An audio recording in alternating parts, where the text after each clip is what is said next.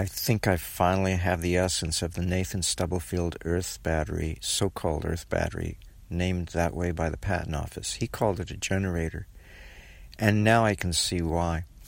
Imagine, if you will, what if you could take the back EMF of a coil and cause enough hysteresis on the back EMF to cause it to be so retarded that it becomes an assistance to the forward EMF of the coil. In other words, it's no longer back EMF. It becomes forward EMF to match the forward EMF of the initial inductive response of the coil. So that now you don't have two responses anymore. You only have one. And it's all going in the same direction. So that back EMF that eats up the coil's current and magnetic force now is assisting it. I remember there was a guy on YouTube who claimed he had figured out how to take back EMF and use it to assist the forward EMF that caused it to come into being, so that there wasn't any resistance anymore. There was assistance rather than resistance. In other words, the two EMFs added up rather than subtracting from each other. And so the net result is you had over unity, not a humongous factor, but enough to be over unity. And simply because of what you did, utilizing hysteresis to delay back EMF so that it becomes an assistance to the forward EMF of the following cycle. Well, at least the following cycle. I mean, it could be any subsequent cycle, but considering that it's probably not that easy to do this, it probably just merely the subsequent cycle. Okay, so if you've got now if you apply, okay, so Nathan Stubblefield planted this was not in the patent, but this was just stories. What's missing from the patent are several things, one of which is that he planted his earth battery, so-called earth battery, underneath the roots of an old oak tree and waited a year. Why? I guess because the oak tree had to make adjustments to integrate itself into the dynamics of what the earth battery was affording it.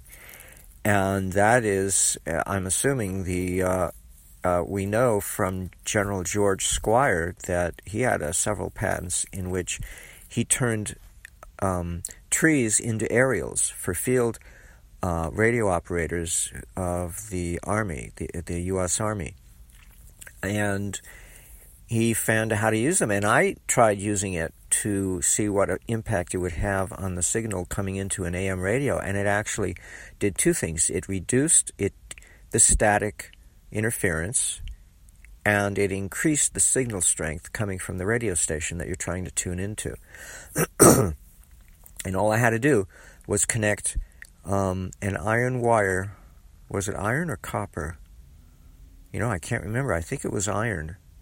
From the ferrite, from the connection that normally goes to the ferrite antenna inside the AM radio, to an bare iron nail that I hammered into a tree sufficiently deep enough to reach the sap of the tree. And General George Squire said it doesn't have to be a tree with leaves on it. It can be a tree devoid of leaves in the middle of winter, but it does have to be a living tree because you need the sap. And the sap is the correct shape of an aerial anyway. Before the days of digital communication, when we had strictly analog, aerials looked like trees, basically, or the roots of a tree turned upside down. Anyway, so let's see, where was I? So he planted it. So the tree acted as a signal receiver and transmitter. It acted as an aerial. So he's getting all these oscillations, natural oscillations from the environment, piped and collected and concentrated directly into his device. He also was adept at sensing ley lines, geomancy, in which you look for magnetic lines that along the the Earth's surface that enhance magnetic activity.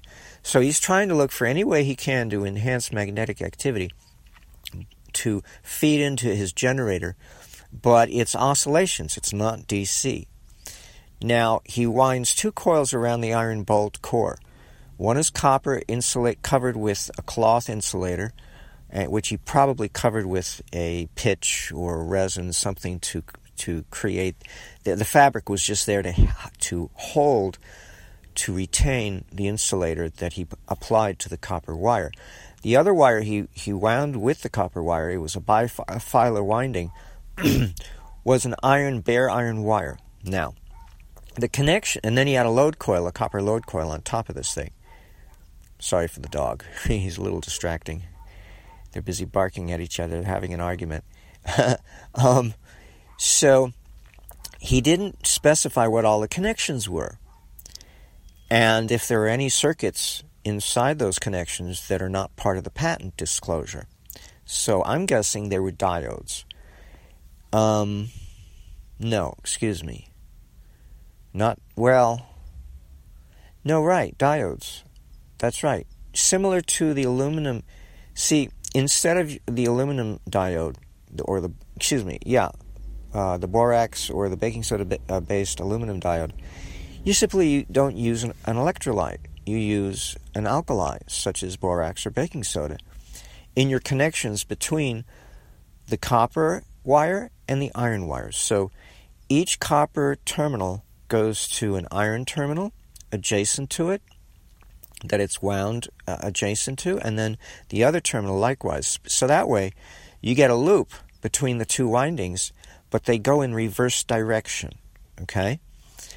So I'm guessing that the hysteresis of the iron wire is going to have an impact, a delay impact. It's going to delay the back EMF applied to it by the copper winding.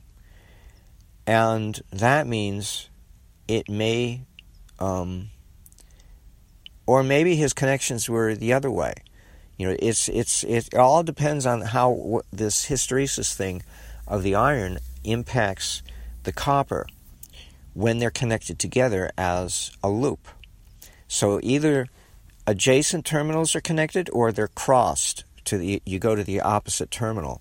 Whatever is required to get this thing to overlap, to reinforce the back EMF, for the back EMF to overlap and reinforce the forward EMF. In other words, the effect, the effectual EMF to assist rather than resist the causal EMF, to get the 2 halves of a cycle to superimpose on top of each other so that you don't have them fighting. You have them assisting each other, and you've literally, I guess you will have managed to turn, without the use of diodes per se, you will have managed to turn an oscillating circuit into a DC circuit, using a very strange, a very unique way to rectify an oscillating circuit, to fully rectify it, and get a slight over unity gain at the same time. So I can see, because it's slight, he had to take advantage of increasing, using other techniques to help increase the power output.